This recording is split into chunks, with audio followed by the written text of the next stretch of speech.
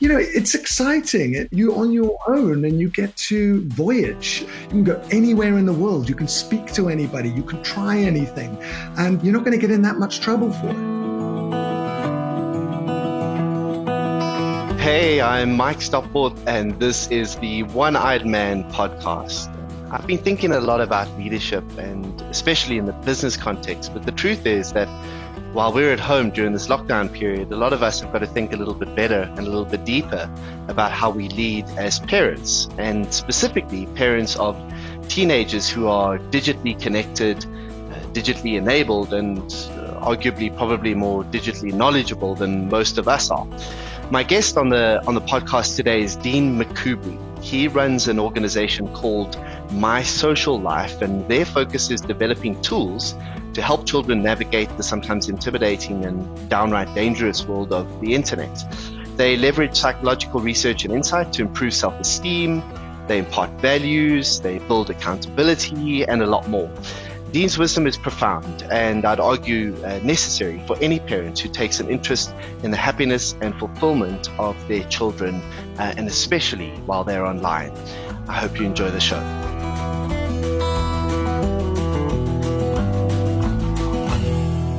Dean McCoubrey, thanks so much for making time to chat to me today. I've been looking forward to this conversation for some time.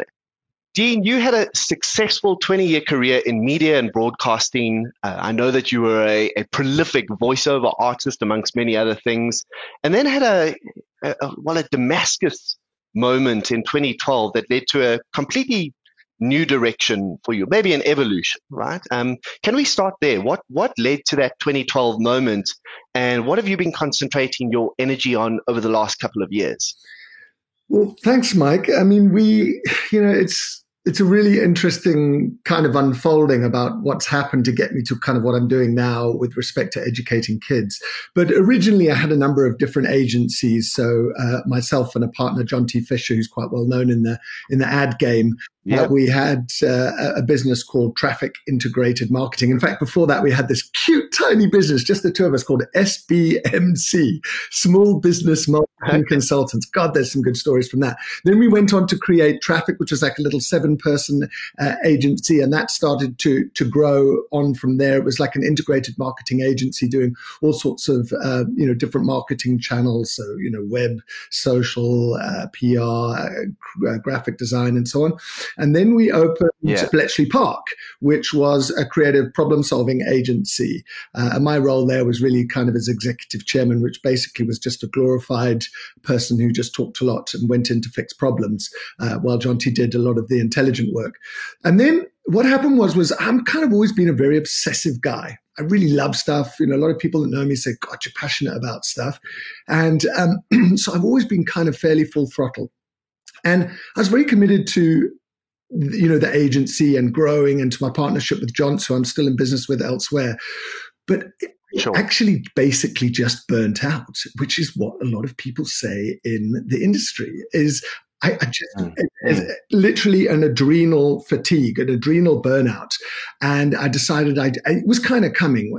John T. knew as well. It was kind of coming that I needed to leave. Sorry, how did you know, Dean, that you were in that, or did you not know it at the time? Did you get a sense of it retrospectively that you reached that, as you call it, adrenal burnout or adrenal fatigue? It was like a tiptoeing towards it. I kind of just knew that something needed to change. It was probably, and let's face it, in all honesty, it was I that needed to change in terms of my attitude to, trying to want to, meet these deadlines and win clients and all that normal stuff, which is normal in agency. And it was a hell of a lot of fun. But, it becomes pretty one-dimensional. And so I think, you start to become a bit disillusioned, and you sit in those meetings and you go, oh, God, I don't know really anymore. What am I doing this for? And so I decided to, it was a difficult process, and I decided to depart. And then Kelly Putter came into our business, who's an amazing creative, and I left. And then there was kind of a 3-way shareholding, right? So I'm making a bit of a meal of this. But what was interesting is, here's where the meat comes in. So I went home, and I decided to go on sabbatical. And in that sabbatical, then all the introspection starts to flood in. Actually, the kind of loneliness of your own thinking, because you've not been busy. And I was really busted. I was really knackered and tired, and basically became quite anxious and semi-depressed or depressed. You can't be semi-depressed or depressed. I'm just trying to couch that. I was depressed. Let me say it again.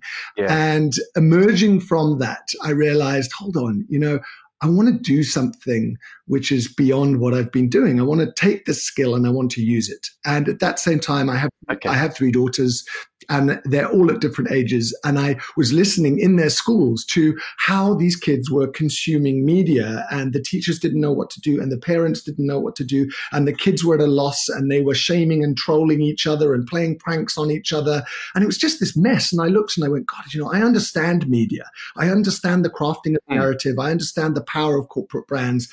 I understand self-publishing and social media. And I was like, I get it. I should stand in the middle here. I should stand in the middle of this line and say, well, this is what media does. And hey, kids, this is something that needs to be carefully handled, which is essentially media literacy. You need to understand all these different components of media, digital media, social media. And there is so much in it. Once we get into it, there's so much in it. And then suddenly I found my spot. And that's where things started to really change. And it's a really beautiful kind of job that I have now. I'm really happy doing it. So this podcast is called The One-Eyed Man specifically because the nature of the world around us changes so fast. Our environment shifts so quickly that often we find ourselves in a moment where it's difficult to track how we even got there. When things have changed so dramatically, it's difficult to, almost like when you take a drive and you completely check out in the journey, arrive at your destination and don't remember making any of those turns or stopping at a traffic light. Yeah. And sometimes it feels like technology moves at the same pace. And I guess what you're saying is so many parents or caregivers or educators were feeling like we'd introduced an enormous amount of technology into our children's lives. We'd introduced a whole new series of information sources. And this had all happened so quickly in sort of a 5 to 10 year span that nobody had really had the opportunity to sit down and go, but what does this actually mean? So classic example of the land of the blind, everybody sort of moving in the same direction, but without any real thought or consideration as to why. And in that moment, you essentially put up your hand and said, I don't know everything, but I'm going to attempt at least, and hopefully with my experience and the set of skills that I've learned over the last couple of years, develop a new way of thinking about this particular topic. 100%. And what actually happened next was the next part of that chronology was that I sat down and I started looking at all the different aspects of how media, digital and social actually touches our lives. And then I broke it down into these subsections. And I was telling funnily enough, Jonty Fisher about it. And he sent me this diagram. It took me about 12 to 18 months of research. That's how long it took. It was like an opus. It was beautiful. Wow. And Jonty sent me this diagram, and it was the World Economic Forum's digital citizenship pillars. And the 6 modules that I'd created were inside their 8 modules. And I was like, right, wow. So I called the World Economic Forum in New York and said, I'm coming to see you. This is what I've created. And I flew to New York and I met them there, and I took them through it. And I said, can I borrow your other 2 modules? And, can we work together? And they were like ecstatic. They were really warm and really positive about it. And then they said, hey, you should also talk to Common Sense Media, which is almost like the standard bearer for online safety. And they said, right, tomorrow we're setting up an appointment for you with Common Sense Media. So I went across to them, also super open, really amazing. They said, right, the vice president in San Francisco wants to see you on Tuesday. This is how things kind of unfold. And then suddenly I had this thing. And then we started to understand, what could they offer us? What could Common Sense offer us? And then it was this kind of merging of all these amazingly well-backed, well-researched curricula in with my own kind of localized content across these 8 modules of, let's call them digital citizenship or DQ, digital quotient. And then I just, one door opened onto the next door. Like my very first presentation was in Pinelands in Cape Town. Somebody had heard about it, and it was Mensa, the really clever guys. And they'd said, look, would you come and do a talk? And I did this talk to them, and it was meant to be like, 75 minutes. 2 hours, 45 minutes later, we finished in this library in Pinelands. And I was like, okay, people really want to talk about this stuff. And then after that, it was like literally suddenly from that one school called, then another school called, and now we are well, we can hardly cope, which is super. So there are many listeners that I think will be a stranger to the work that you're doing, despite the fact that it's really exploded over the last couple of months and years. You're essentially working directly with schools and educators to help children and help me understand the age brackets here of a variety of different ages or stages of life to be more responsible about their digital usage, their internet journeys, their data and privacy related activities. Help us understand sort of in plain language what it is that you're focusing on. Okay, I'll give it to you in one sentence.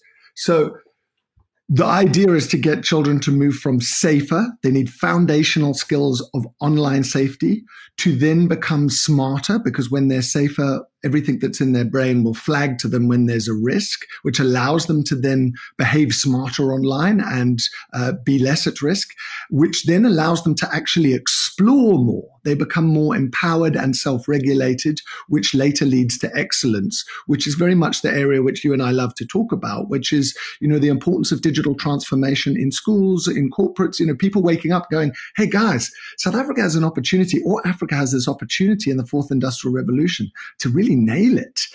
Despite our problems, there are almost ways around our current educational problems to embrace digital transformation. So safer, smarter kids online can explore and excel. How we do that exactly goes like this: is we go into schools and we train grade 4 to 7 and also grade 8 to 11 or 8 to 12, depending on whether the matrics want to be trained or asked to be trained.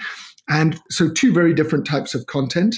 And we offer these 8 modules. So 8 hours of training over the course of either a year or a couple of terms, depends what the school wants. We teach digital identity. We teach cyberbullying and empathy. We teach privacy. So how to set up your phone, what it means to lock up your doors and windows of your digital house. We teach external threats like cybersecurity. We teach digital resilience, the bounce back factor, the brain-body connection, in terms of how your brain is responding to the stimulus and how it makes you feel, like comparison, self-esteem, other aspects of mental health. We teach reputation management and digital footprint. So what you're putting out, how you can't get it back, what you can do when things go really wrong on you, what the extent of some of the legalities are, like the work that Emma does, all that type of stuff. And so this is what's insane about what we do, is inside each module, I wish I could explain how many subsections there are. Like inside privacy, there's like 12 subsections. Inside critical thinking, which is module number 1, there's like, I think it's like 15 or 16 subsections of all the different, fake news, catfishing, it just goes on and on and on. And this is what our kids are actually experiencing online. So that's what they get taught. And what's so insane is that when I started it, I thought the parents would be the most excited group. And I thought the teachers would be the second most excited, and the third would be the students. And it's exactly the other way around. Students are phenomenally responsive, despite being hormonal and teen. And I mean that actually with respect, despite being in a very vulnerable and developmental stage. But they're like, wow, sir. They call me sir, hilarious. Wow, sir, like this content's like amazing. You're talking to us about our world, but you're doing it in kind of an educational way, which is kind of fun and kind of cool. And that is probably the word relatable is the thing that we're winning on most, I think, at the moment. So I think some of our, and when I say our, I mean the world's initial responses to the explosion of digital media and specifically around our children's and our teenagers' access to that media was regulation and monitoring, a kind of instinctive knee-jerk big brother approach is don't, and I'll watch you, and if I catch you, you'll be in trouble. Your approach is focused far more around empowerment, which I think is rooted in some empirical psychological insights. Where did your interest in the psychology of digital media come from? And what are some of those insights that are driving the way you're designing learning products? To answer your question directly, the reason around the psychology aspect of it was actually from my burnout. And that's the thing, everything plays a role in your life. All these dots join up to create the line, whether it be jagged or just a little bit bumpy, about how you manage to get to where you are. The burnout, which had taken me into some what's called cognitive behavioral therapy, which is essentially understanding how the brain works and why the brain carves, neural pathways or gets trapped in these kind of loops, allowed me to understand or create the distance from what I was doing in my own life. But that's exactly the same with digital and social. Only if you can stand away from the device and the platforms, and that you can have like a micro moment between you and what you are consuming, that is where the power lies. And when you look at children which are self-publishing or bullying or taking their clothes off and sharing photos with other people, either strangers or boyfriends or whatever it may be, that's about the fact that micro moment is missing. It's as simple as that. It's so crazy. And if you can empower them first to show them, hey, listen, let me show you the dynamics of what social media looks like, how it makes you neurobiologically and physiologically respond, which is the brain-body connection. Let me show you that. Let me show you that we're just computers. I talk to them about, their own iOS system, which is essentially their subconscious. And I say to them that this profound well of experience that sits inside you will respond to all sorts of stimulus and make you behave in a certain way. And that can get you into big trouble. So you need to understand partly yourself and partly the stimulus. What you're seeing, that's why we're experiencing these self-esteem bombs, is because we're looking at other people's lives and not really fully grasping that we're consuming, hundreds of images a day and not standing away going, cool, that's funny, it's entertaining, it's great, I love it, but it's not necessarily real. It's a snapshot. Now, everyone knows that, but people don't know enough about that cushion of distance to go, cool, I get it. What's in my back pocket, being a smart device, or inside this feed, is something that can educate me, it can promote me, it can entertain me, it can help me escape, but it's not the be all and end all of my life. And when you have that empowerment, you can then choose whichever one you want, but you need that cushion first. And so it all came from burnout and cognitive therapy. And then I started working with a guy called Dr. David Rosenstein, who's a neuroscientist and cognitive therapist, arguably one of the best in the country. And he was like, man, you got to push this thing. It's beautiful. He said, like, I have people, teens coming into my rooms with paranoia and, body issues, massive anxiety, based upon what's happening to them. He said, and he really helped me craft it and supported me to start to dial up all the mental health and psychology aspects to the degree that we now train the Red Cross Children's Hospital Africa Child Psychiatry Unit. So we've done 3 sessions with them where we literally train them. Now, I have to sit with a group of academics, like 40 of them, including interns, so they're young. And they say, there's so much stuff we don't know about this crazy, profound life online with all its jagged edges. And that is so damn exciting, because what happens is they say, we understand symptoms, we understand treatment, but we cannot get a handle on this depth of context of all these different apps and platforms and ways in which people try and like spike each other and so on. And that's what's happened to this thing, is it's just got so many dimensions that I kind of wake up at 5 at the moment without wanting to be part of the 5 a.m. club, because there's so much to work on. Yeah. It's a really interesting topic to think about in terms of cognitive response. I've had the privilege of being able to access the internet for more than half of my life. And I don't remember at the time when I initially made that step change, that paradigm shift from, looking at the Encyclopedia Britannica, the 17-year-old dusty version of it that my parents had on the shelf. I don't remember making the transition from accessing that kind of information to this sudden deluge, this information highway, this unlimited universe of possibility. And so it feels like I've been doing that for a long time, because I have been doing it for half of my life, and I feel to some degree used to it. But if we think of that change in context of human evolution and the development of the brain, it's literally happened a nanosecond ago. And in some senses, our minds haven't had the opportunity to catch up, to build resilience and adaptability around this new world of information. And I mean, I feel it myself, I especially now during this period of lockdown, where I will log on to Twitter or hop onto Facebook, and I will read some content. And often I'm hopping on not because I deliberately want to find any piece of information. It's so habitual now, this sort of scrolling mechanism, and there are moments of, kind of little laughs and a funny meme, and I suppose that injects some good feeling chemicals into my brain, and that's great. But then I read something that sends me into an absolute spiral, like an anxiety roller coaster.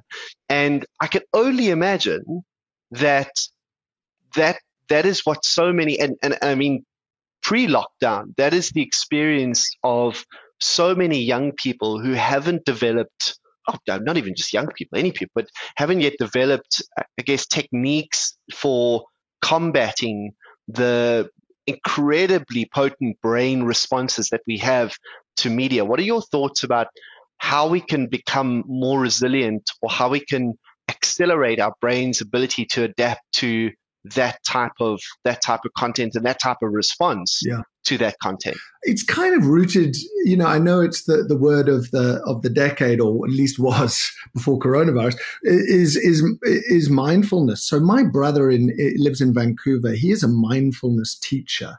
And, I've been doing mindfulness meditation and so on. I do yoga. I've been doing it for actually ever since burnout. So since 2013. And in that, and look, it's a practice. It takes time. But as much as we, create this habitual pickup of the phone and scrolling and escaping. And there's nothing wrong with that. You'll never hear me knocking people about their habits. The only thing I'm really interested in is that we start to look at the habits and that we kind of go, no, I'm comfortable with how much I use it. I'm comfortable with how reactive I am. I'm comfortable with how it makes me feel. Some people really are. Some people really aren't. And it comes to a mindfulness that just even this conversation makes you go, how often do I pick it up? So fortunately, we've got tools like Screen Time now and so on. But how often do I pick it up? But more than that, you use an app like Sanvelo, okay, which is a mood monitoring app. It's really good for people that are kind of struggling. But, if you used a combination of Headspace, say, and Sanvelo, so Headspace to try and create these short meditations to create a little bit of space and just notice how your brain moves. And then Sanvelo to actually map your mood monitoring. Okay, so that you can actually work out when you're plunging, when you get angry. And if you look at that, you may find that there is a relationship between what you're consuming or the relationships that you're having with people that are actually triggering you. And so, the way through it is to start to develop this cushion. And you can do it cognitively. So you can do it, just go, I'm going to catch myself. Or you can do it through something like meditation or the use of Headspace, which naturally forges the cushion open in your brain. It just creates a little bit more space. You notice yourself noticing yourself, if that makes any sense. It's an extra layer, standing away, one extra pace away. And that is really the thing. And that's what we're trying to get. You see, the first step with kids, and here's the disadvantage for kids, the poor things, is that, their prefrontal cortex of their brain is not developed and won't develop fully until they're 25. So first of all, they're going through all these hormonal changes. They're going through physiological changes. We see that in their faces and in their bodies. And neurobiologically, they're also going through those changes as well in their brains. So they are actually literally, this is the word I say, you guys are hot on the button, meaning you can be highly reactive, but hot on the button is way too literal and way too spot on for them. Because what happens is you're not thinking, you're triggered by stimulus, you have this reactive response and go. And that's why we're finding people who say, hey, take your clothes off, send me a picture. And they're like, why not? Hey, cool. Or, hey, I'm going to what could possibly go wrong? I'm going to send this thing out on WhatsApp, like on Cue Me, why don't you go and kill yourself? It sounds funny. I'm just going to be kind of whatever, but there's somebody on the receiving end that is really suffering and then considering killing themselves. And these are the things literally, not being kind of, whatever you call it, sensationalist. These are the things that we see in school. Because when you look at identity, privacy, security, reputation management, empathy, resilience, inside all of those, there is a moment for kids to be experiencing one of these many kind of subsections of what we're teaching, critical thinking, catfishing. There are so many things which you can trip into that would make you hot on the button and then make you have an emotional response, which is kind of pulling you in all different directions. But if it continually pulls you downwards, that's where we see this gradual slip into low self-esteem, anxiety, depression, body dysmorphia, OCD, paranoia, and these are genuinely realistic because we teach them. We teach 4,000 kids a year and we teach them 8 times. That's like 32,000 seats of teaching people. Wow. And so, if 10% of them come up and talk to you, and in the younger years, it's a lot more than 10%. It's about 25 to 30% actually come up after the session and they line up to tell you what's happening in their life online, then you can imagine how much feedback we're getting. It's not like a normal presentation seminar. These guys line up and they say to you, okay, so then I was here and then this happened and then that happened. It means that really our content is being shaped by the very people that we're presenting to. So the people that we're seeking to teach are actually teaching us and we're teaching them back. And we're trying to just forge that gap open to allow them the space to then be able to perhaps respond a bit differently. But it just starts with trying to get their hand off that hot button. If this is your first time listening to The One-Eyed Man and you're wondering what I'm trying to achieve here, why don't you take a moment to go back to the trailer episode at the beginning of season 1. It's really short, I promise, and will give you some insight and context. If you're enjoying the show, please consider sharing this episode or the One-Eyed Man channel with, well, all of your friends in the entire world. And now, back to the show. I imagine there are many parents listening to this who find themselves in the same unique moment that you and I do as parents of teens and teenagers, where I don't think many of us would have experienced this much close habitation with our kids for such an extended period of time. And in that, I guess we're learning a lot, not just about our personal relationships and the dynamics that exist between us and our teenagers, but also some of their behaviors when we're not around. And it's one of the, I guess, default responses, especially considering we're all feeling, I think, emotionally fatigued and anxious, is to just relax and go, well, let's just let them have access for now, or not really worry too much about what they're busy with or what they might be doing. As long as they're not outside and catching this disease, that anything's better than that. And I'm probably simplifying this, but what does this moment mean in terms of an opportunity for us to reevaluate as parents the relationship that we have with our children and the media that they consume? And what would you be telling a parent who contacted you out of the blue to say, I want to spend the next week having really good, really meaningful conversations with my kids about their online profile, personality, journey, experience? How do I do that in a meaningful and structured way without being condescending or patronizing or alienating them any more than any reasonable parent normally would with a teenager? How can we use this time in a really productive way to recalibrate our relationship with our children and their digital journeys? It's a super cool question. I mean, what we need to do is realize that this weird situation of isolation has given us the together time actually to be able to spend some time on instilling our values. We call them digital values because we try and bridge the difference between offline values, either home values or the school's values or school's rules, with digital values. In other words, like actually map out, like, hey, you can walk the bridge from what we expect of you as our son or daughter, but we want you to understand what that looks like online. Now, when you've got together time, it means nobody can go anywhere.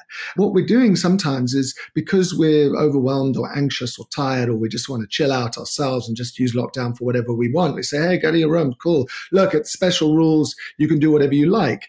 And that's up to the parent. Again, you won't see that I'll be nagging people because I don't know the difference between Stopforth's household and my household and John T. Fisher's household. These are your household. They are your values. They are your systems. But I will say that the gift that you get given is the gift of time together, which is meals together and lots of discussions, could be board games, could be whatever that is, doing craft together with the younger kids. But in that time is an opportunity to find out about their life online, because most of the time they're at school. Now, if they're not at school and they're with you, you should take a special interest in what they're doing online, okay? Because actually this time is the opportunity to close this gap and to be able to help them walk that bridge about what your expectations are. But the problem is we often come at it in general, so this is outside of lockdown, we come at it a bit too heavy-handed. We look at their TikToks and go, man, this is inane. This is, well, not everybody, but sometimes I hear people say, this is so inane. This is frustrating. Why are you wasting your time on this online? Or, God, you guys have just got your head stuck down all the time. Sure.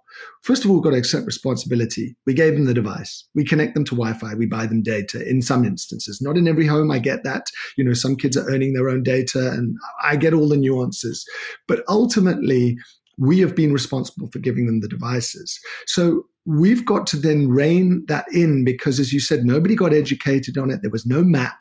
And this opportunity is the opportunity to kind of almost quickly chart a map and, most importantly, open that conversation, because that conversation is education about A, values, digital values, and B, about almost what are the things that they need to watch out for. And how you do it is you say to them, so what's happening in your life online? A lot of kids don't want to talk about it.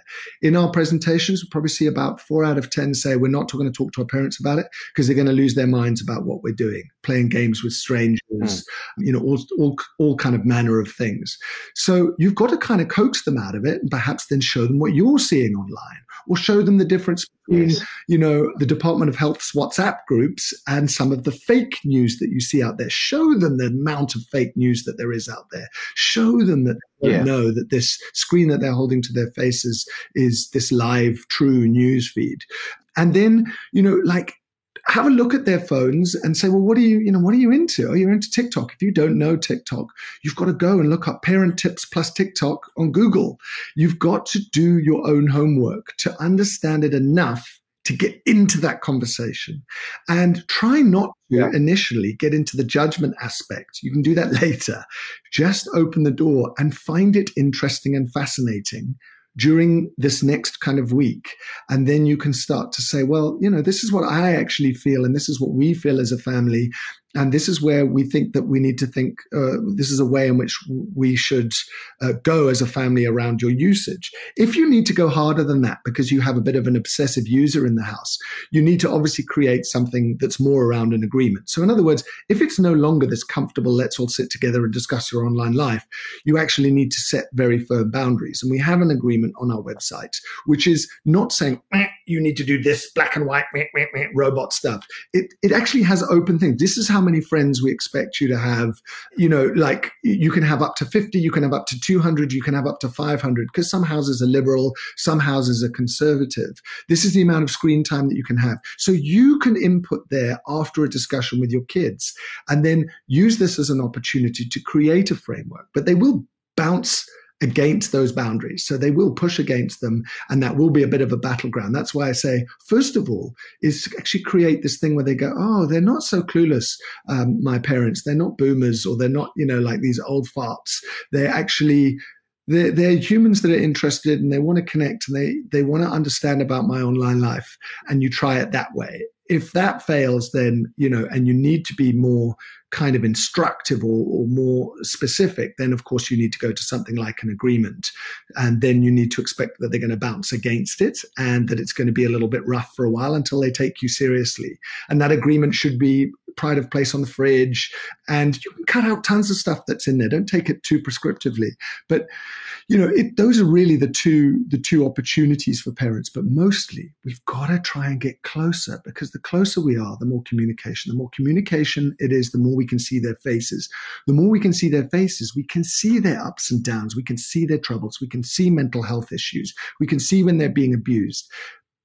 But if we're not talking to them about their online life, and we're not finding out what they're using, we're not seeing what the risks are, or whether their accounts are open or closed, there are so many issues. that you can't tell. You are blind. And that really concerns me for parents. We actually teach parents and teachers and psychologists as well as students as well. I didn't really mention that at the beginning.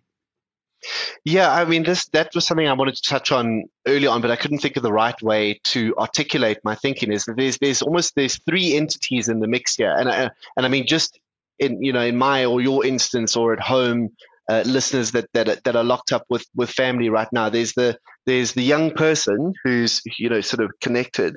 There's the adult who needs to do their own sense of digital capability or go on their own journey of digital capability building, and then there's this kind of third entity, this sort of ether, the digital media thing, which changes in its own right all the time. There's always shifts and evolutions happening in that space. So it is a really difficult space to navigate because of the amount of complexity. But I guess the advantage of this world is that there's no excuse, certainly on behalf of the parent, not to educate yourself, not to know, not to do the reading or do the work, as you've rightly said.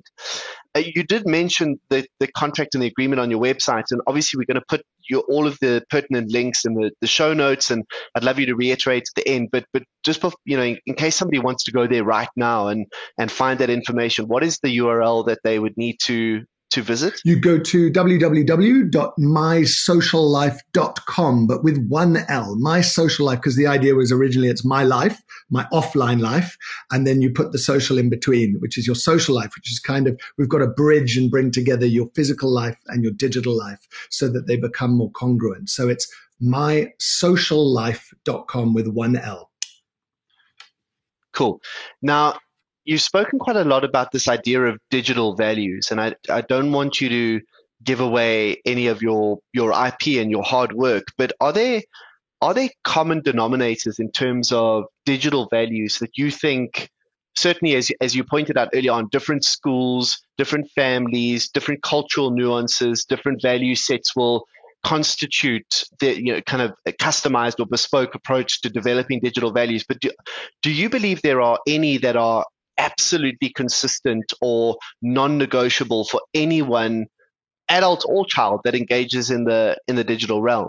Yeah, I mean, the two that spring to mind the most is obviously it's essentially self-worth in one sense, the appreciation of yourself, that you're unique, that you're different, that people can't rob from you or steal from you with their words or their actions or their photos. It may hurt and they may try, but that there's this root of the fact that you were born into this world offline, but you are now a digital citizen online, and that in whether that be on school campus or whether that be out in the internet, that you are different, and there will always be tons and tons of people out there that will have something to say about you, and that all you have essentially is for you to kind of start to just value yourself. That is really important. I mean, it really is this concept of self-worth is so important because, and we spend very little on time on it. It's unbelievable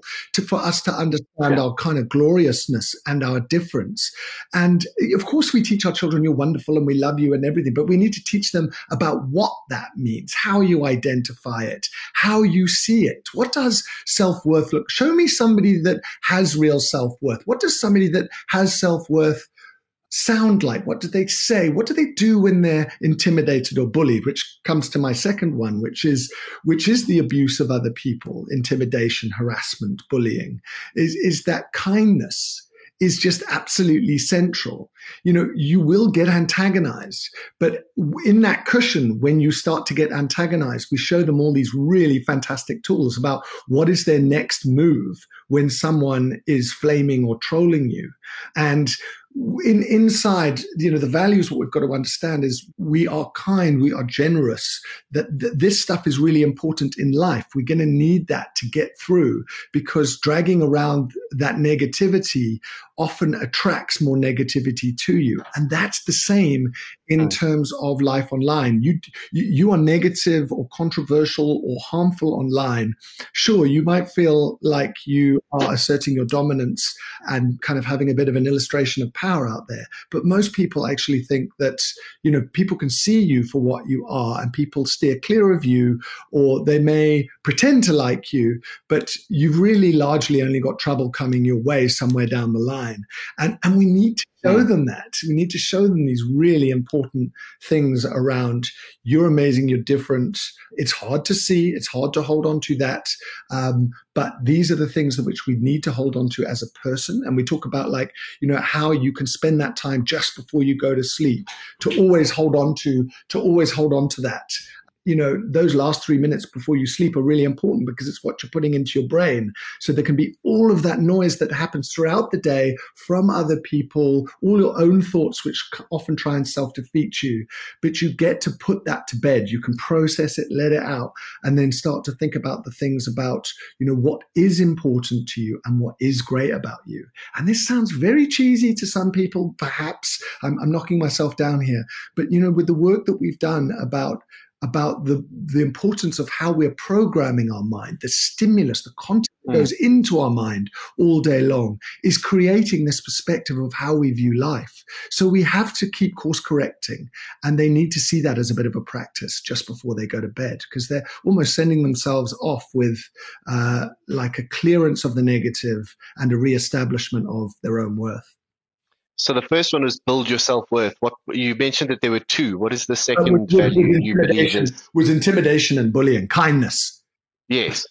So those, in a sense, that's just always the default, or what is the principle there? Well, the principle is, essentially in families, the thing would be that we are kind and generous and that we see the value in another human being. We understand that they're different and that we don't need to suppress or belittle or ridicule another human being. We don't need to kind of assert our dominance over those people. So that's really the essence of it, is that by behaving kindly and generously and accepting other people's difference, it creates that same flow of kind of positivity. Exactly those same things will actually come back to you. And when they don't, so in other words, when you are flamed and trolled, what you need to do inside that cushion is you need to make the right decision to get away from it. Because what you normally want to do is you want to fight it. You will immediately,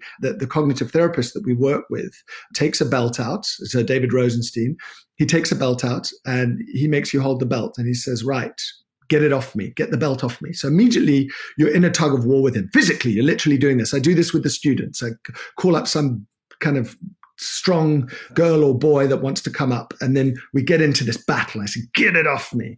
And then I say to them like, okay, start saying bad things to me and I'll say some bad things back. And then at some point I just let go because the kids are all screaming, go, go, go.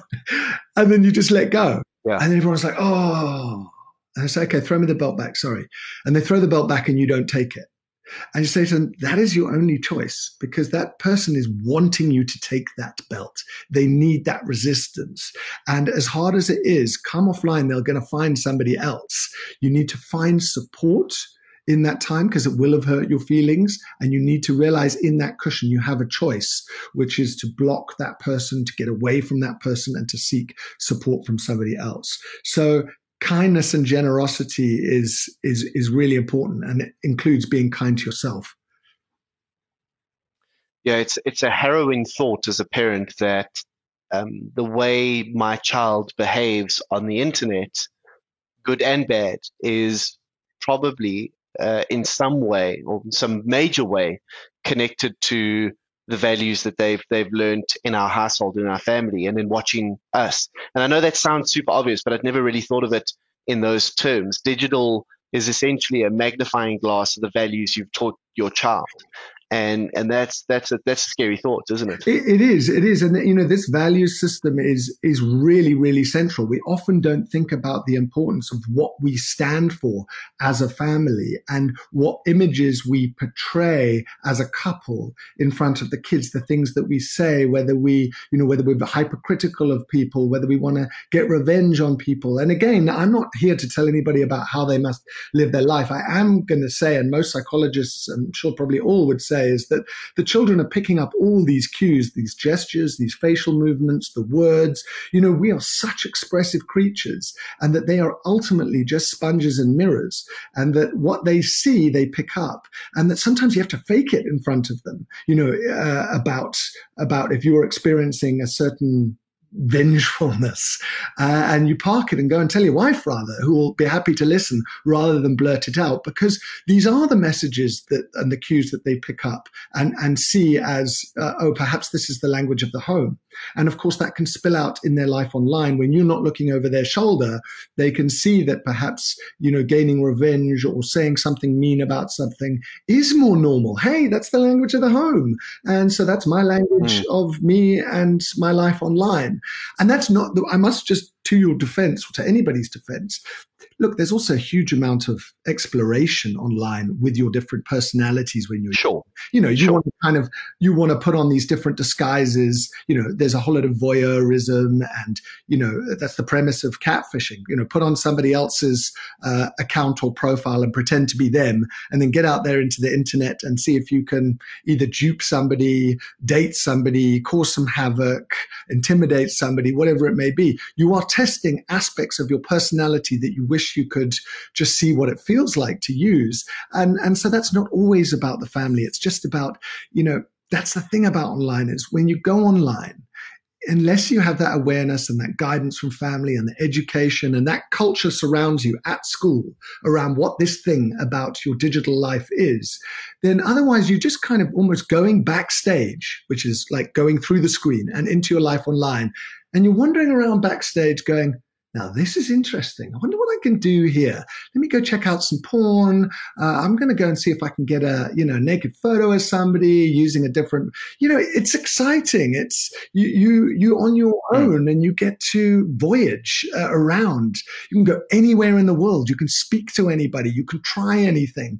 And largely, you're not going to get in that much trouble for it. And we need to be able to show them what it actually really looks like backstage, that when you're making those connections to people, that thing can backfire on you, or you can hurt people's feelings, and that there's some really dark corners of backstage as well. And it really takes some time about developing. If you think about the amount of time online that kids spend, it's become extremely competitive with what they do with their life offline, in real life. And so we need to take it a lot more seriously about, okay, what do we stand for? What do we want our child to stand for and work towards? And how does that look like online? And it takes some real work. We could teach every week an hour instead of just 8 modules. We'd like to do like 32, which is, of course, the plan which you and I have discussed later on down the line. So speaking of hard work and what you're busy on right now, unfortunately, there's only one Dean McCoubrey, and you can only present to so many children at a time. Yeah. You're doing a lot of work to, in essence, productize some of what you've learned and developed so that it can reach more people than I guess you can in person. Tell us about some of the work that you're doing right now and what you're learning through that process. Yeah, look, the first thing that we did really interestingly is we took all of the content from training psychologists and created a school counselor, mental health professional, and GP video program so that they knew the questions to ask their patients about what they need to know. But we then took all of those learnings, and we are now creating that course as a video program, which is now available. So these 8 video modules will be available to schools so that an LO teacher, life orientation teacher, tech teacher, pastoral can actually take it and almost watch the teachings, the videos, the animations. There's a lesson plan, there's a test and a quiz. And what happens is they can pause it. They can say, right, guys, okay, we're going to go and do a workshop on this. We're going to have a debate about this topic. What did you think about what My Social Life had to say there? Do you believe it? Do you agree with it? And so on. And it means that literally it is now something that can be completely self-managed by the LO teacher, because LO is such an important tool, but essentially, how can an LO teacher grasp the extent of the internet and actually teach digital LO? In the same way that there's sex education, Sure. there should be digital sex ed. And so that's what we're wanting to do. We're wanting to get LOs or life orientation teachers or tech teachers empowered to run this program themselves with a remote control, a lesson plan, and tests. And I'm really super excited about it, bouncing up and down about it. Yeah, your enthusiasm for the topic is always hugely inspiring, and it challenges me, I think, to be much more intentional about my approach as a digital, or rather a parent in a digital world.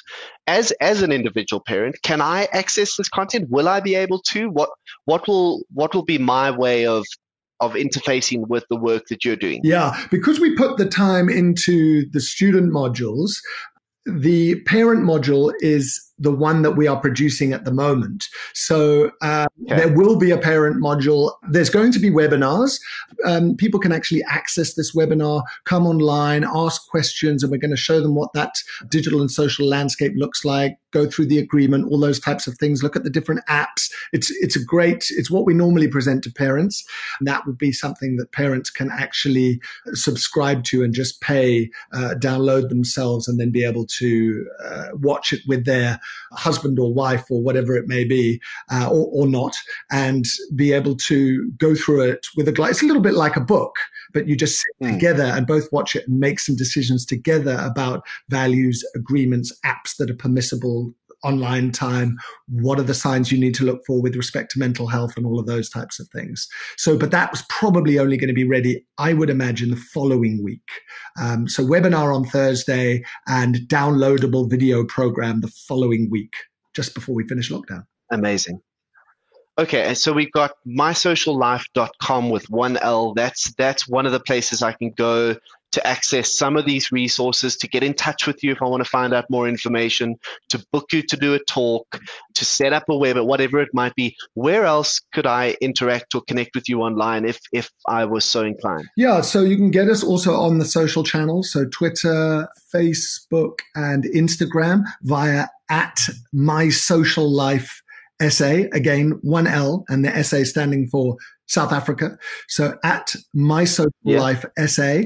And I would also say, to email us, or you can call us, but email us on info@mysociallife.com with your questions, with wanting to get this program into schools. So we either teach it physically or now via video, or if you want a parent presentation at your school, or checking in on the date that parent presentation is ready and so on, just make contact and say, gosh, I've been thinking about this. Because what we really need, and this is probably my best parting point, is this thing's not going to change without champions. So when we go to schools, it takes a bit of time. There are some amazingly brilliant progressive principals out there. But a lot of people say, nah, we got it covered. We're doing it in LO and so on. I honestly, it's not arrogance. I don't know how you could cover it in LO, because we have a whole team of people here that are covering apps, sites, hoaxes, scams. How could you cover that and really up to date and be really relatable if you, first of all, you're a teacher inside the school, which makes it difficult for people to open up. And second of all, if this thing is moving and evolving so quickly. So we need champions who say, you know what? I am going to speak to my principal about this, and I'm not letting it go. Because what happens is people go, you need to gather a few parents and say, we really want this thing. It's important. We are, from my understanding, we are really kind of number one at the moment. We are in lots of schools and we're getting phenomenal data. I mean, students are coming back with, we've had 99% in one survey said we would change our behavior based upon what we saw. 99. It's always above 80. Always above 80. That's 4 out of 5 kids saying, you know what? Good effort, man. That's the thing. And I'm very conscious of them going, who is this guy? But for some reason, I make sure that I get a lot of other people to do my bidding. Lots of great rappers and poets and artists and videographers and bloggers and influencers who've all got great messages that are saying what I want to say, but they're just cooler than me. And in the same way that I use those champions to get my message out, I need you, the listeners, to be the champions of making this change in schools, because it is really possible, and I promise you it will show results. Dean, you're an absolute mensch. Thank you so much for taking the time. I've learned a ton as always, and I can't wait to see the future and the impact of the continued work that you're doing in this space. Thanks, Mike. Always chatting to you is literally such a pleasure. You and I could be rapping for another couple of hours. Well, in the interest of the listener, we probably shouldn't, but thank you again, and chat to you soon, friend. Okay, man. Take care. Thanks, Dave.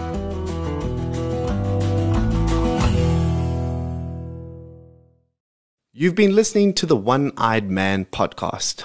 I'm Mike Stopforth, an entrepreneur, writer, and public speaker, deeply curious about discovering better ways to lead and better ways to live in an increasingly complex world. I find the best source of these ideas is the experience and wisdom of interesting people who are taking unconventional approaches to solving the world's most compelling problems. If you'd like to hear from someone I haven't yet spoken to, visit mikestopforth.com. Click on the podcast link and send through your suggestions. A big thanks to the Solid Gold Podcast Studios in Johannesburg, South Africa for making this production possible. And remember, in the land of the blind, the one-eyed man/person is king. You've been listening to another episode from the Solid Gold Podcast Studios.